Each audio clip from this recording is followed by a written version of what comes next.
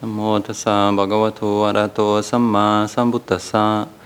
Namo tassa bhagavato arahato samma sambuddhassa.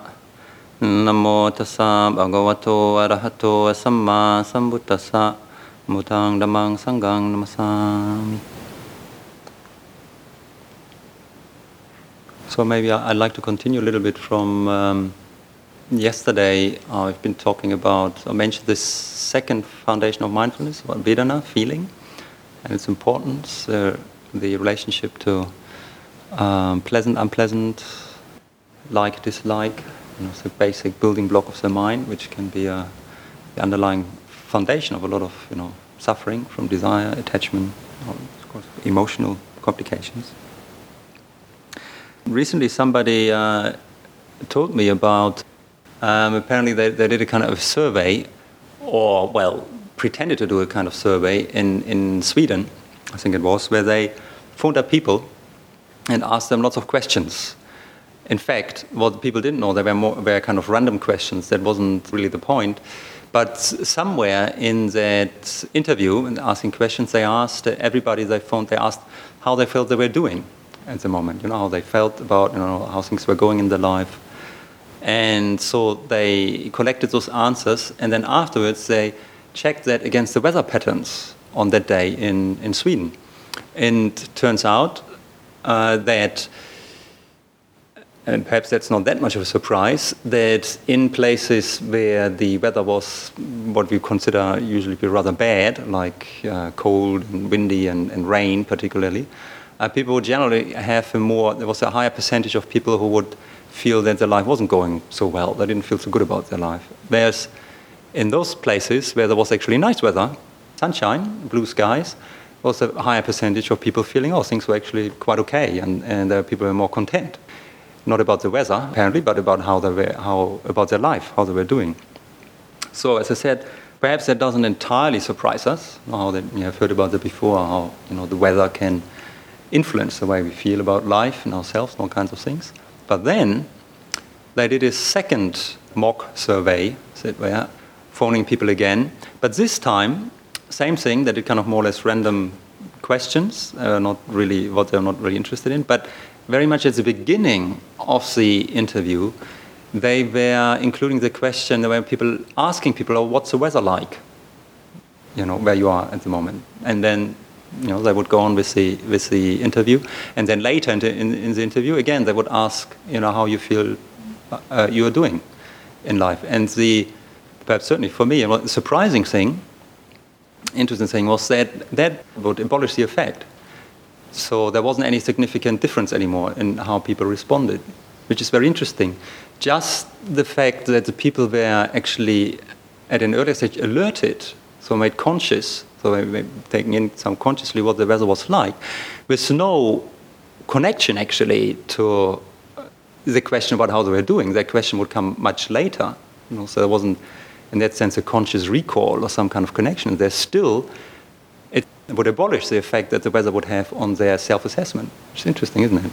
I guess one can draw lots of conclusions, from that survey in terms of how consciousness or the lack of it works and influence our self-assessment, decisions, all kinds of things.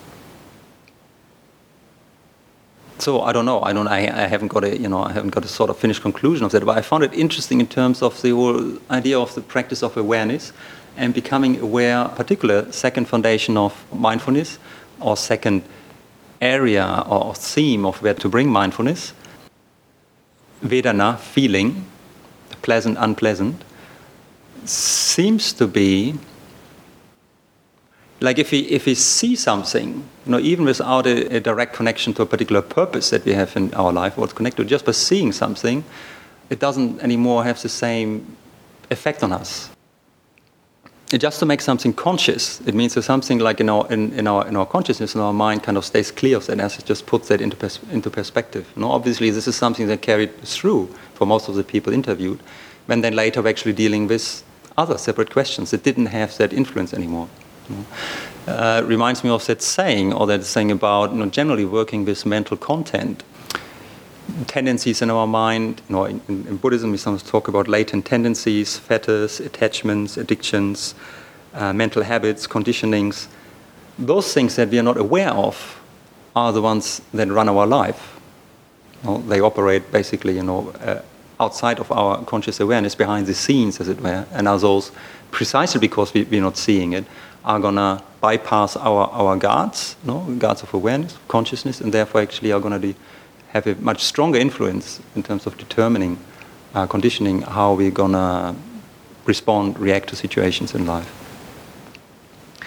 So that's quite a strong advertisement, I think, for practicing mindfulness, awareness, and to try to strengthen that, to always bring more consciousness, more awareness to what is going on in our life, also the subtle aspects.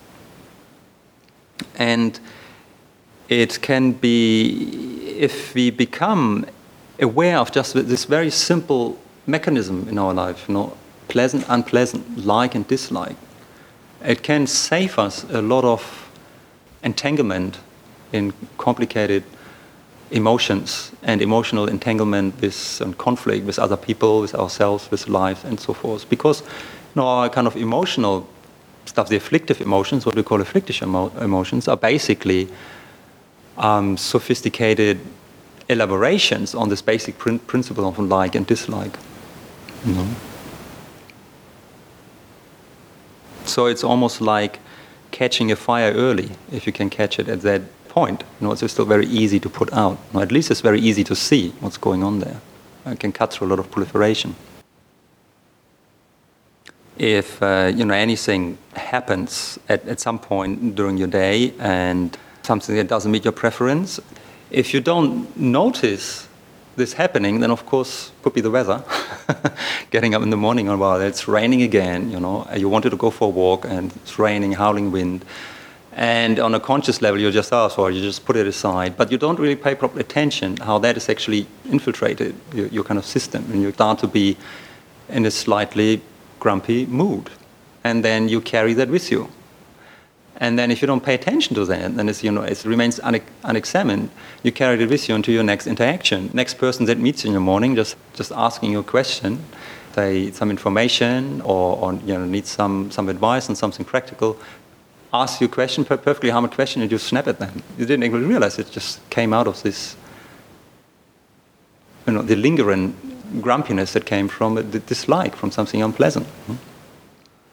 And then they, of course, they don't know the whole history behind it, or you're snapping at them, and so depending on what mood they are in, they're going to react to that, and then just might, perhaps in a not very sensitive way, kind of mirror straight back at your unkindness, and before you know it, you're in some kind of emotional heat up, in some kind of quarrel. You might have an argument, or you just stay with the kind of bad feeling. What was that about? And then sometimes, if you can't just trace that back, think, why did he say that to me? Oh yeah, I wasn't very nice in my way I responded. Why did I respond like that? And then you notice back, the kind of mood that you were actually in, that you can reason, where did that actually come from? Perhaps then at the beginning there's something very simple, about just something you didn't dislike. You don't catch it there, and then it starts to spread, as it were, throughout the internal climate. The external weather gets transposed into your internal weather. It starts to rain and storm inside as well. And then everything gets seen through that lens, even without you being conscious of it. I think that's something seems to me something very akin to what's been, this person told me about what must be going on with this example of the survey that they did in Sweden. If people were questioned, so they probably wouldn't have realized. I said that their response, there may be more pessimistic response about their life had anything to do with the weather at the time. And yet, that was provided the internal climate that was tainting the way they looked at their life in general. And so that leads also, I think, to the third area to which to bring mindfulness, around which to cultivate mindfulness, according to Satipatthana, which is Chittanupassana, or mindfulness or awareness, recollection of the heart, chitta, the heart or the mind. And see, that would be very much like just to be aware precisely of that, of the internal weather. The internal weather, not the external weather, but the internal weather. No? The state of mind, quality of our consciousness at the time being, the mood, also the emotions, all that stuff going on inside. Things that are mentioned in the sutta, in the Satipatthana Sutta, or the various Satipatthana Suttas are things like, whether the mind is affected by lust, or whether it's free of lust, whether it's affected by anger, free of anger, whether it's expanded or contracted, whether it's dull or whether it's bright, those kind of things, the quality of our mind, to be aware of that, to notice that. And that's precisely the point, that often we are not only kind of aware of, or aware of some of the things. That's, for many people, some of the most difficult things and difficult aspects of dukkha, of disease, is also to work with.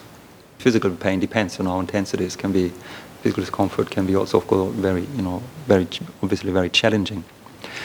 But emotions and moods are just so pervasive, so easily kind of take over. We are kind of mesmerized by them, or it's very difficult to keep a perspective on them as just a phenomena. It's just another set of sensations, impressions that arise in that space of our presence, in the present consciousness. It's rather more like so much tainting kind of all that space of presence that we are not seeing them, we're seeing through them. And as always, that's by definition, no? From those parts that we are not clearly conscious of, just saying, there's grumpiness right now. No? That's probably certain. If we don't see them, then we see through them. As long as this is like our attention hasn't been distilled out of that content, that content that we haven't made ourselves free from, that we don't have a perspective on, then it means that is actually really tainting the quality of our consciousness as well. It's like the color of the glasses that we're looking through, because we're not seeing it, we're seeing through it. Our attention, our consciousness is going to be affected by it, not colored by it. So then you see everything, like if you're in a bad mood, in a grumpy mood, and you're not really fully aware of that, then you see everything through the grumpy mood. And then everything becomes slightly ugly. People become slightly ugly, things become slightly pointless, things are all kind of a burden, and yes, you think you definitely can see that life is suffering, but it's actually what it is it's not necessarily the dukkha that the Buddha was talking about in all its facet. It's a certain aspect, but it's your aversion, that you're not seeing. So you're seeing actually this aversion, you're seeing through the lens of aversion. Now, when we become aware of it, then grumpiness or bad mood becomes an object of attention. Now, it's important to notice, once we really notice that, it's like our awareness becomes free of that grumpiness. It's a process of purification. It's like it distills itself out of that stuff settles out. We can see it, because then that in us, which can see the grumpiness, is not grumpy, isn't it? It's free of the grumpiness. That's seeing the grumpiness. That's what we call awareness. That's the knowing. That which knows grumpiness is not grumpy, it's just knowing. That's what it does, that's its quality. And it's something that if you cultivate this quality of mindfulness, which is carries mindfulness is just really paying attention, being present, then this quality of awareness, which is always, to some extent, is always present in consciousness, is an aspect of consciousness, the knowing of what's happening right now, becomes clearer. We can actually start to recognize that, not as an idea, but now experience. Yes, there is all kinds of stuff going on. There's experience, and there's a knowing of the experience. And I'm conscious of it, so I know what's happening. That means there's always something in my experience that is more than just the content. We always experience it with the content. It's not separate. It's not, you cannot, where is it? It's not another thing somewhere. Then it would be another object again. It would become content. It's a knowing of the content. It's that element of knowing in consciousness. So that is something that we want to make more clear and stabilize and cultivate, with this mindfulness meditation, this form of meditation. That's why we always bring back attention to the present, to start to establish a more clear presence with the content of our experience. And we use the breath, we use the body, because that brings us in our present experience. that is kind of the anchor, where we can anchor our attention so that it doesn't always get carried away with that, hot air balloon of our mind, it tends to keep going up into the clouds, into imaginations, fantasies, worries, thinking about the future or whatever, making up stories, tether that balloon to the ground, through the attention to the body. Then we can actually start to look and see and examine everything, principally, that is coming up within that present awareness, presence of mind. Then awareness can actually know it. And we can cultivate then this particular quality of consciousness. So our attention is not just always kind of flickering around and according to its conditioning and preferences, looking for what's interesting. No, we start to experience a certain kind of stability and steadiness, something that is just noticing what is happening right now. And that, of course, applies to what comes through the external senses, but also what comes up in our mind. Hopefully, that's what you experience when we cultivate this more awareness. We become more aware of the inner workings of our mind. First, maybe just more the surface things, the more obvious ones, particular kind of moods coming up. The judging mind is always kind of making comments, like that sports commentator on the fence, and now you're doing well, you're not doing not so good, now you're really losing it, and that wasn't a good move, then why you should have known better, and blah blah blah blah blah. We start to know those kind of things, And of course, strong emotions when they come up, reactions, things like that, delight, interest. Gradually, maybe we become more aware of the more subtle underpinnings of that, the things that actually, out of which those emotions and reactions evolve, that underlying mood, that emotional soup. It has a kind of certain kind of taste, which varies at times, of course, in which our mind is kind of steeped in, and that we see things. And we can also notice how that, how it changes, the subtle gets affected in subtle ways by situations. And whenever we do that, and for whatever we can see, that quality of seeing and of knowing, the quality of seeing, which is, say, the attention, the mindfulness, and the knowing, which is the wisdom aspect, becomes stronger. We cultivate that, like a muscle that we cultivate in the gym, because we exercise it. And so it's that strengthening of that seeing, that knowing, that the Pali term, used in Satipatthana Sutta and in other places, Sati Sampajanya, Sati mindfulness, and Sampajanya clear comprehension, knowing, understanding. Those two kind of work together. Sati, attention, basically sets up the stage in which our natural intelligence, which the Pali term there usually used in that case is sampajanya, or clear comprehension, can actually start to operate, can become stronger, purified, starting to actually understand what we are seeing, not just seeing something, not just with something. You also start to, by exercising your intelligence, you start to understand what's the significance of it, what is this actually about, what is the relevance of it. And also the wisdom about what you're seeing starts to become operative. Without any attention, without any presence of mind, of course, the wisdom cannot properly operate, cannot be cultivated. If your mind is just always kind of going around, it just always remains theoretical knowledge, information. But when you start to actually bring that intelligence through cultivated attention to our actual experience, then it becomes applied kind of wisdom. You're starting to actually understand how our mind operates, how it works, where we create suffering, where we get stuck, what our buttons are. We notice that by noticing, really understanding how our buttons get pushed, we start to locate what our buttons are, and then we just can start to get some understanding around it. What those buttons are, how they work, and start to fruitfully engage in this process of maybe start to entangle some of these emotional entanglements that we have, these emotional patterns, habits, conditionings that are creating disease, suffering for us in our life.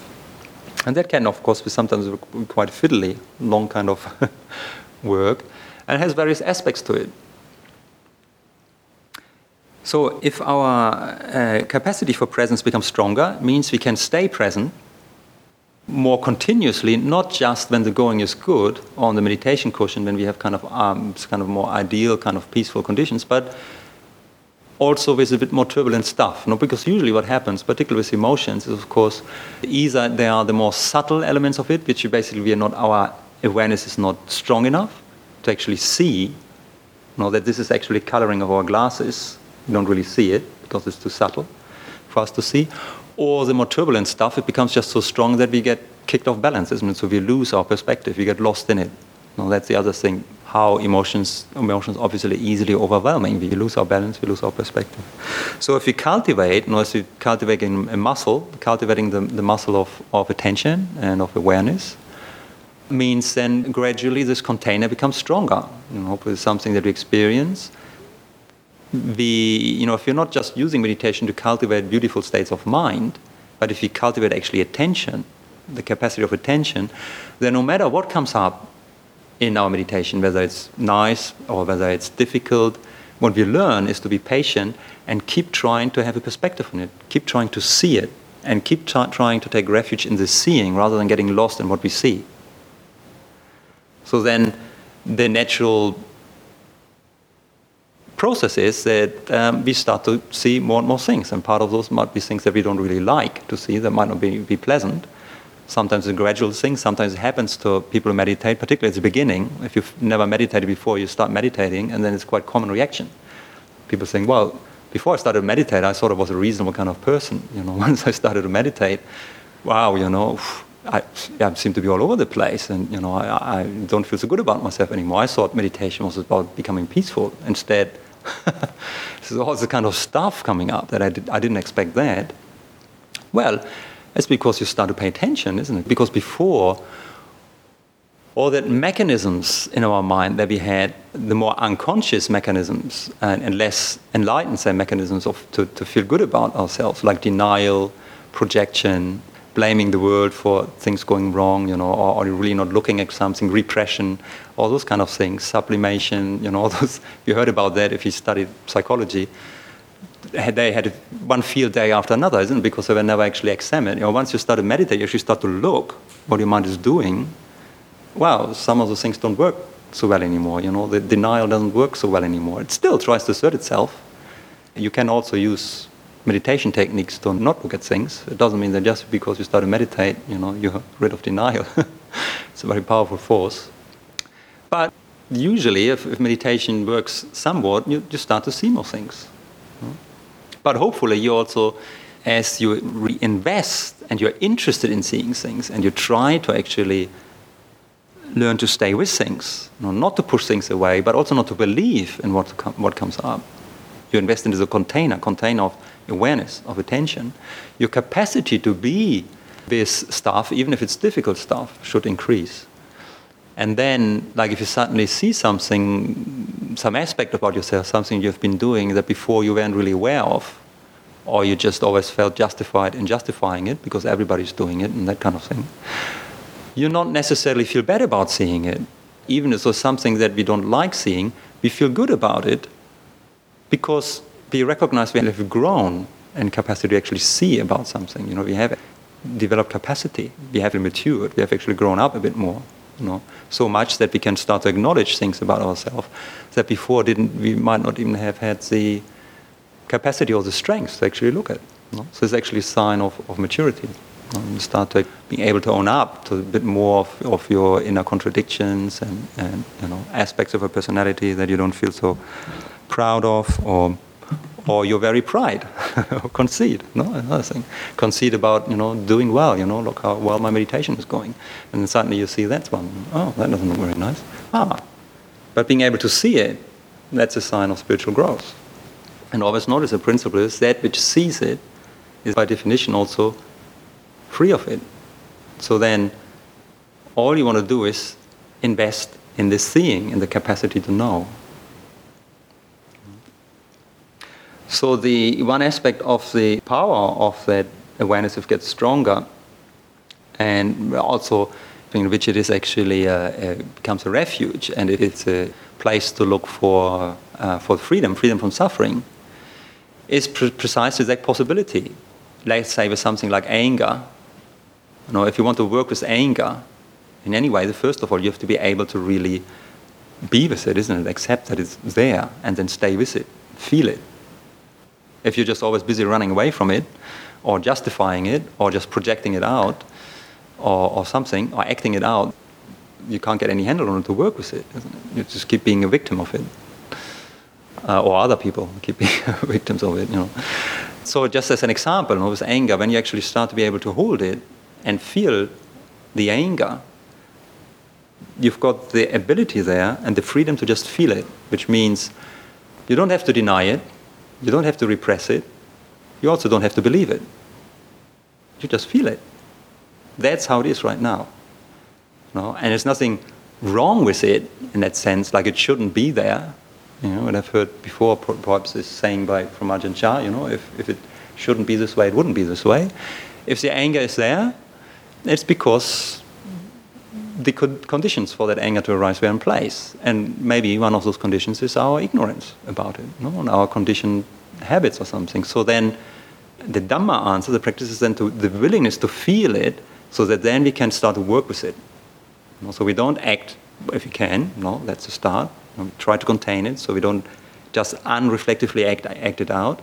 But we also don't try to fight it or repress it or deny it, just about anything. We just look at it as it is. Then we can start to question it, examine it. And it, as a principle, works in similar ways for any kind of emotion that is afflictive or even positive emotions, ultimately.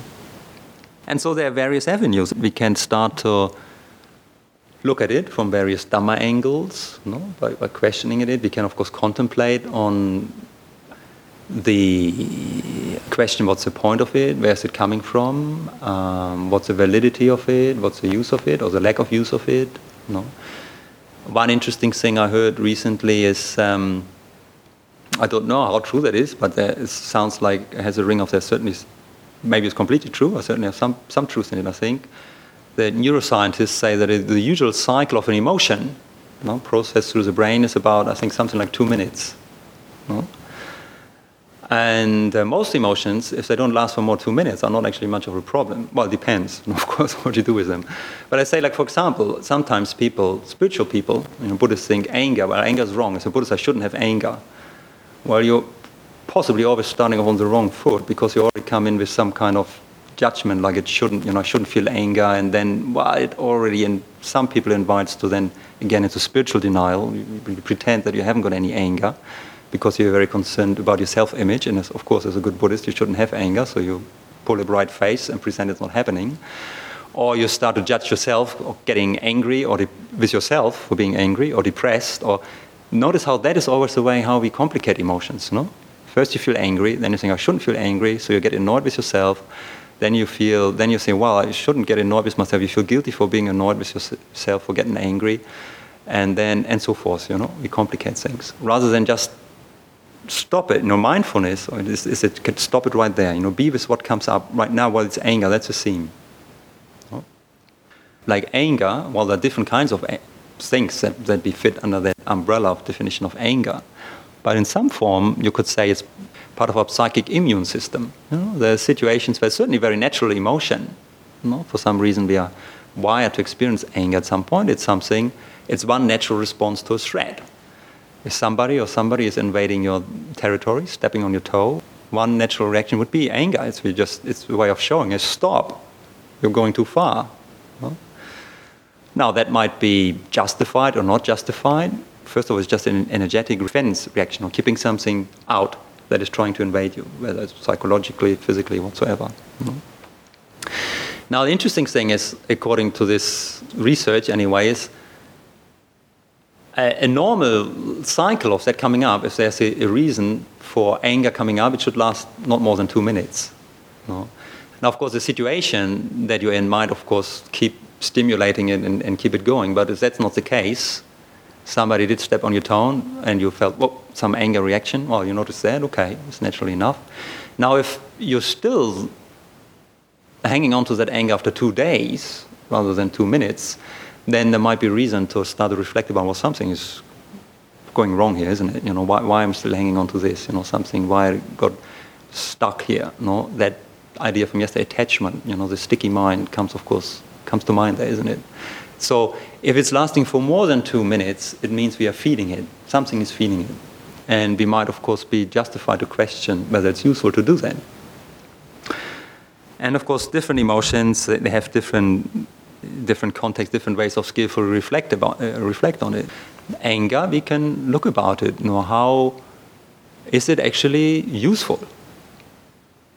No? Is it beautiful? Is it right? And if all of the answers to the question are no, then, well, why do I keep doing it? No, it's interesting. I mean, you need to really kind of be honest and also, in a way, kind of fierce, to talk to yourself and investigate, looking into that, One thing about anger, particularly if you feed it, is obvious. Is like, in terms of a Dhamma contemplation and traditional reflections on that are given also in the suttas. So, of course, if you are indulging in anger, the first one, and possibly the only one, that you are hurting is yourself.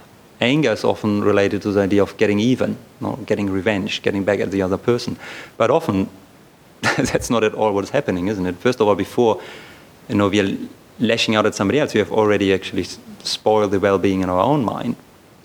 And like, say, an example of, say, you're driving to the monastery and you're getting annoyed because somebody's cutting in and in a corner while you're driving, and then you're getting angry at that person, and then your whole evening is kind of spoiled. You're sitting in your meditation trying to work with the anger that you feel at that person.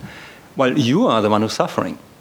The person that you got angry in that other driver, well, who knows? They might have long forgotten about it. They might have even noticed, and they are blissfully unaware of your anger. So you're not getting even at all. The only thing is you keep hurting yourself. Sometimes that can just be, of course, that kind of reflection can be what helps. Simple reflection of that to actually realize the futility of what we're doing can help in dropping that.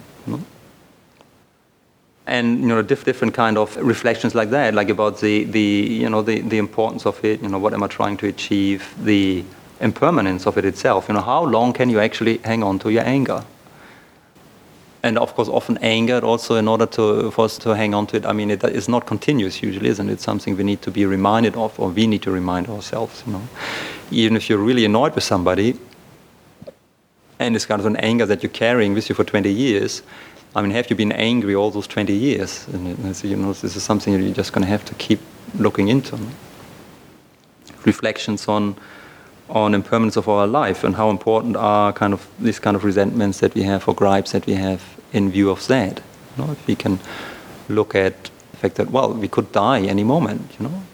If we would die next week, would we want to die, having held on to this resentment or anger? And we think, no, we wouldn't. We would somehow make an effort to try and let go of that, whatever is needed, in order to die peacefully. So what if we would die tomorrow? In fact, you could die in a couple of hours. So, and it would be nice, of course, if we could let go of the anger before then.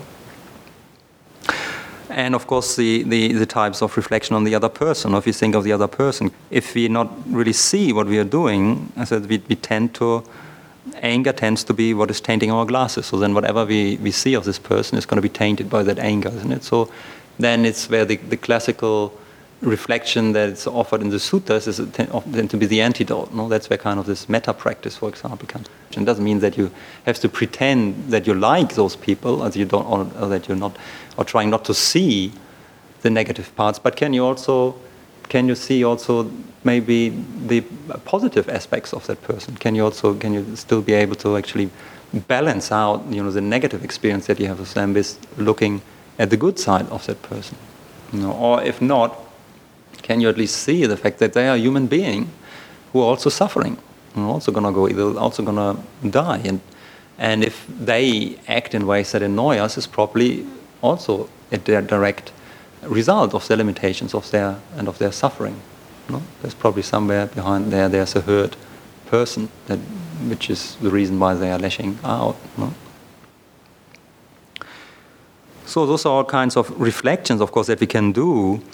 And if they don't help, if you just recognize, for example, that these kind of things of being irritable, being and tending to anger, or something kind of underlying kind of patterns of our personality, it might just need some more sustained, also prolonged, but also personal investigations in our conditioning to go to the root of where those things come from.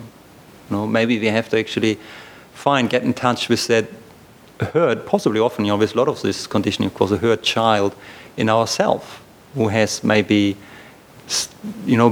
built and started to opt for those strategies and patterns out of, early childhood experiences that might have been very unfortunate, unpleasant, and, started to develop those as resources to defend itself against the hostile environment, or an environment that has been perceived as hostile or unsafe. A lot of our, say, more neurotic or unhelpful emotional patterns, you're talking about patterns, not just some circumstantial but justified emotional response, but if you feel kind of these kind of patterns, have those kind of roots. And they are very difficult to shift.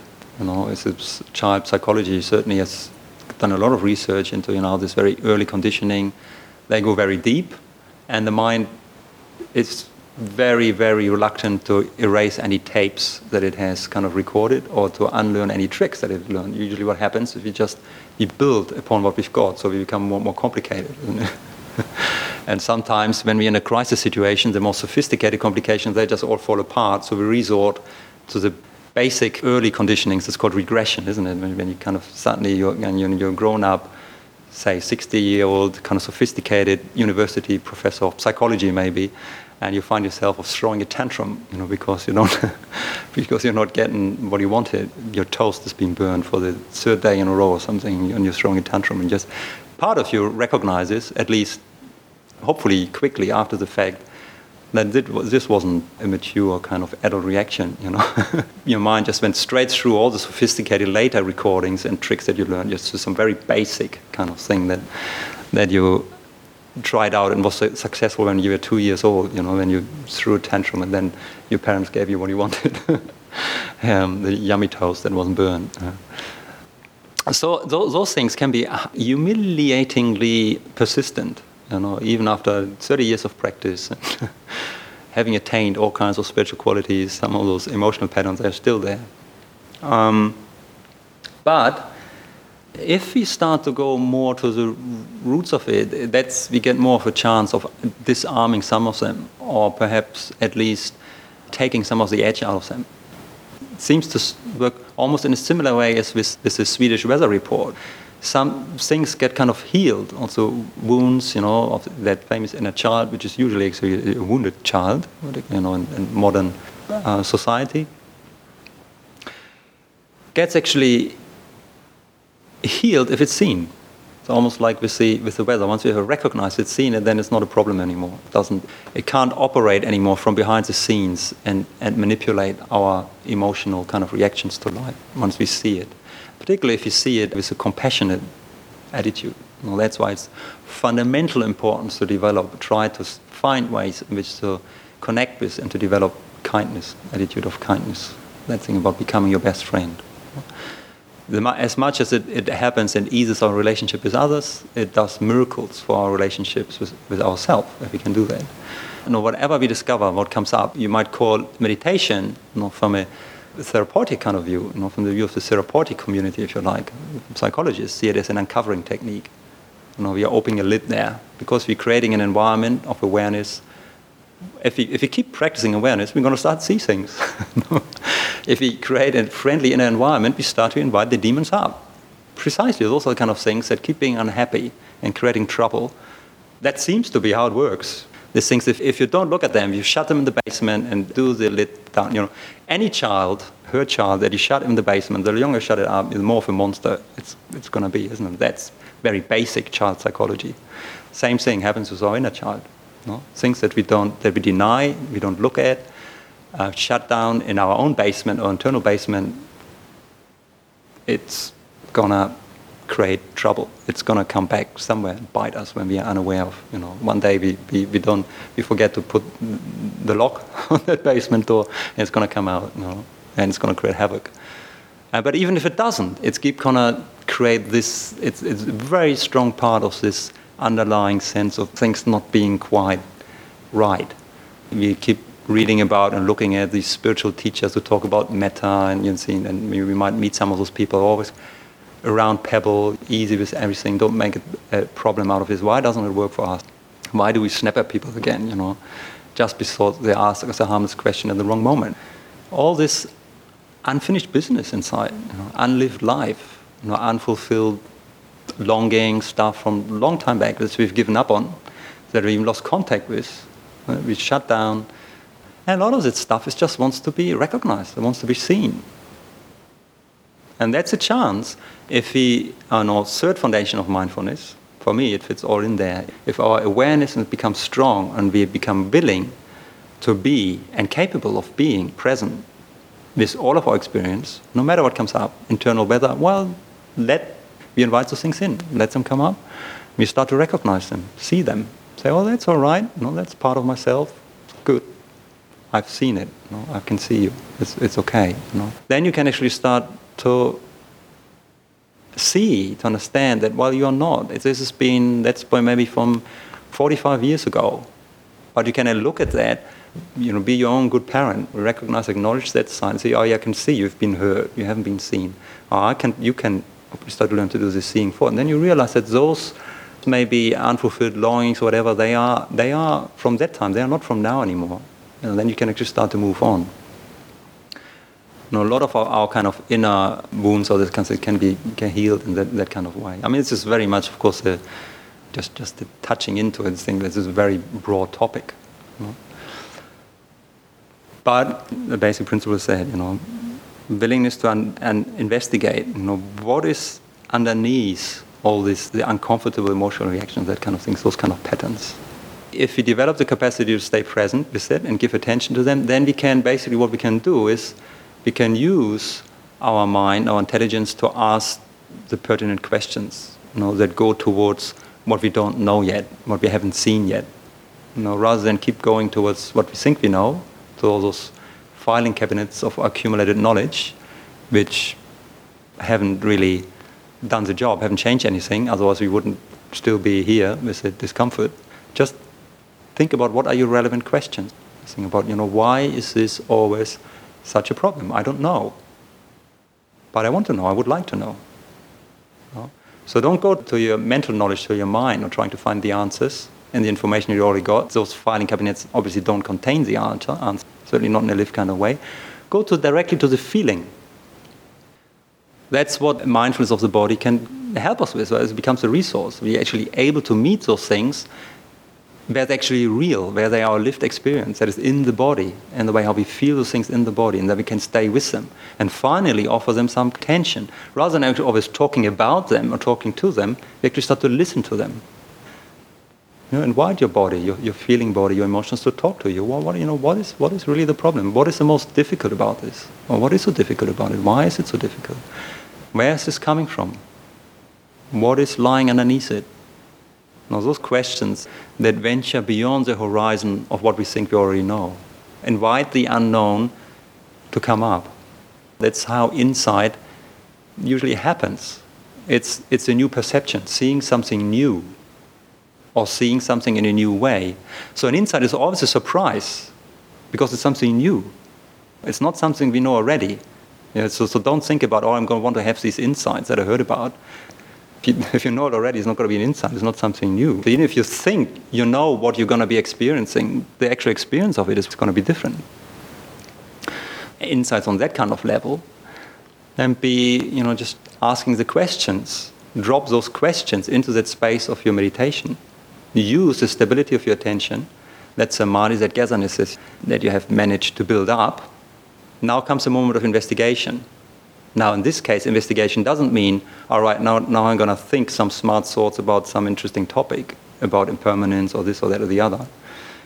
As I said, the other ways it could be just some perception that arises. No, I invite a new insight, a new perception by dropping a question into that space, into that pond, as it were, of the mind. Blop. You put your thing in here, your little stone, and it goes down. And then see what it brings up as it goes down. It might stir something up. Where is this coming from? Whatever question seems relevant to you, or why is this such a problem for me? Don't know, but you drop the question and then you listen to your experience. So your question is like that, the hook that you throw into the pond or the stone or whatever. You just drop some piece of food in there and see whether it attracts some creature. You don't know, what it's going to attract. Maybe lots of times nothing's going to happen. No? Those things can be quite shy.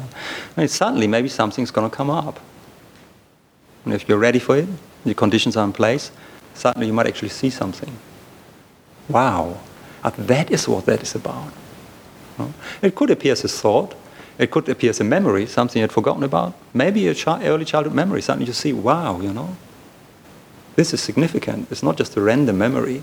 This is directly connected to what I'm feeling here and to my question. And then you put things together.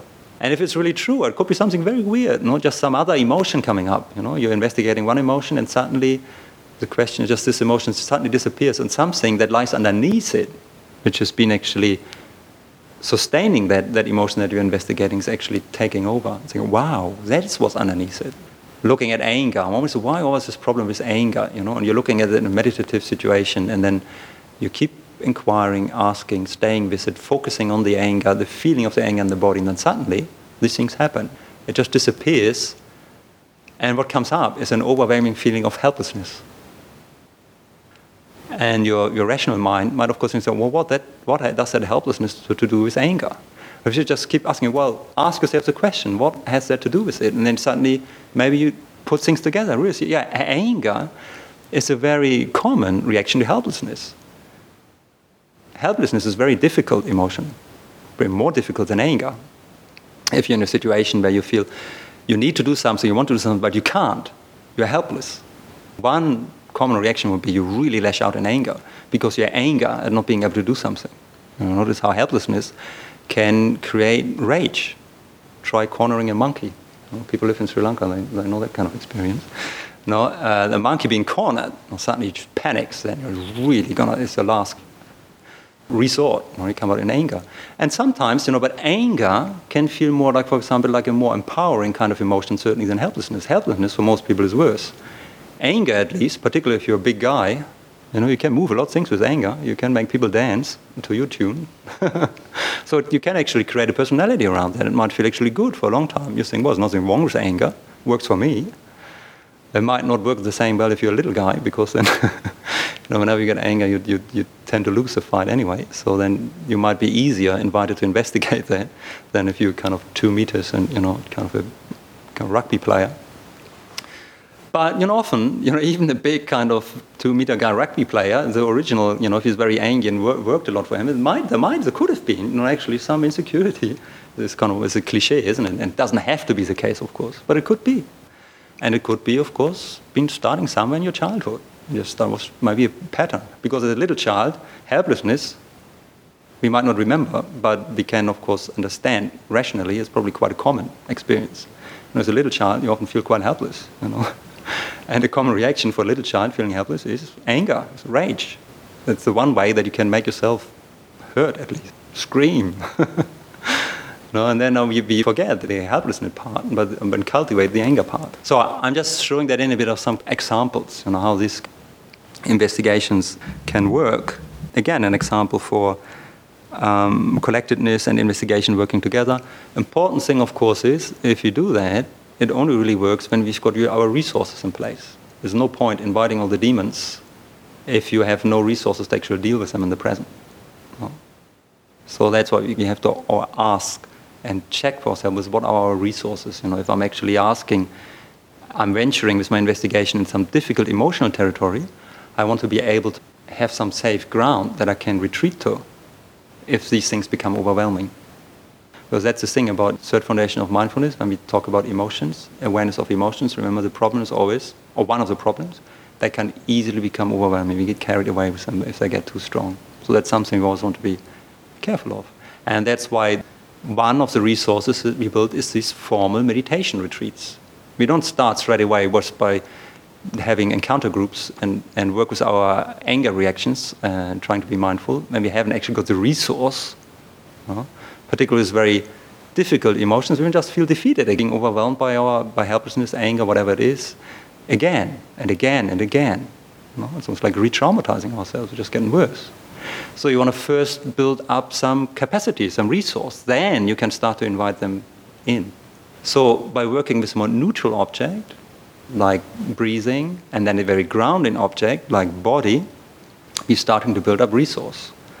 And again, that's something that we need to remember when the stuff comes up. If there's a lot of emotional stuff going up, in the chest is usually, isn't it, and the belly, for example, you might, if you need to retreat because it comes too hot,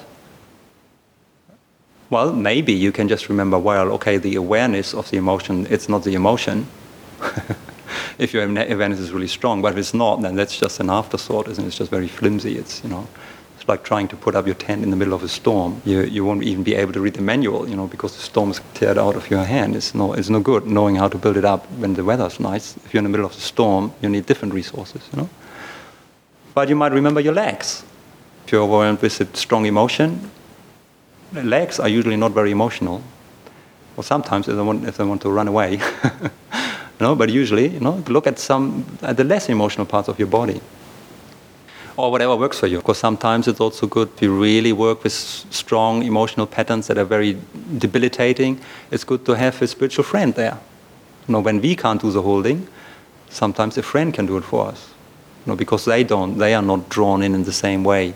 They are not overwhelmed, hopefully, much less likely. Of course, they don't feel the emotion and we are caught in the same way. So they might be able to help us keep a perspective and say, that's what a good therapist is supposed to be doing. That's how therapy is supposed to work, isn't it? The therapist gives you a space in which you can feel safe because of their ability that they have learned, the professional ability, so that you can bring up the difficult stuff that maybe you're traumatized by and work through it. Rather than being overwhelmed by it again, the therapist helps you to work through it in a more skillful way without being lost in it. And so you gradually can build up capacity so you can start to deal with it on your own. You don't need the therapist anymore. If it works right. If it works wrong, then you, of course, become dependent on the therapist. But that is the idea of what a spiritual friend is about for. So sometimes we need also these external resources, if we don't have them internally. But, talking about working with difficult emotions, it's never a question of sorting out all of your neuroses or difficult emotional patterns. That's never going to end. It can just become, of course, also a narcissistic meditator's preoccupation, just working on my emotional difficulties. And there's always another one. It's useful, of course, to get some insight and to free ourselves of some of them. It's like emotional energy. It's life energy that's stuck there in certain kind of ways, ruts which are not helpful. So it's a way of claiming back some of our energy again. It becomes more free. Our emotions run a bit more freely and our life will be more emotionally responsive in a more adequate way in the situation. Don't become emotionally so stuck anymore in just conditioned reactive patterns. So our emotional responses become more skillful, more alive, more flexible, more adequate. So that's very good. But we're always going to have, of course, our particular twists and personalities. I think a lot of that increased freedom from emotions is more to start to develop by freeing some of that, undoing some of those knots, freeing some of that energy. More of that energy is going to become free to be reinvested in presence itself. So it's like we get more space in our mind, more space to feel.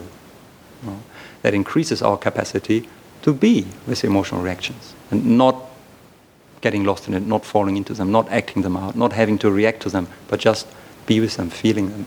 And if they hurt, we can just be with them, just feel, it just hurts. And that's just that. It just hurt. But there's a lot of more space around it. It's just like the image for that is like, say, with water. If your mind is like a bucket of water and you throw a stone in it, splash, and you've got a mess. But if your mind gets bigger, it's stronger, it's more like, say, a swimming pool, or a pond, and you throw the same stone in it and just make some beautiful ripples. And you say, oh, look at that, how nice. It's a bit more like that. I'm also, every retreat, I shall continue that tradition. I mentioned this example of that spiritual teacher, not a Buddhist, but quite close to Buddhist teaching, Ram Dass. Some of you will have heard about this American teacher, who used to be actually a university professor before he got into spiritual teachings. He went more into kind of the Hindu path, had a Hindu guru.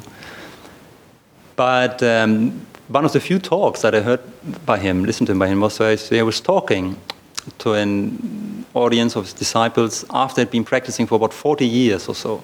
And he said, when he started as a young man, a young post-degree university lecturer or something like that, And he started on the spiritual path. He had this idea that he was going to sort out all his neuroses. And he said, well, here I am 40 years later talking to you. And he was already kind of a world-renowned guru or teacher. He said, I haven't sorted out a single one of my neuroses, which could sound very disappointing.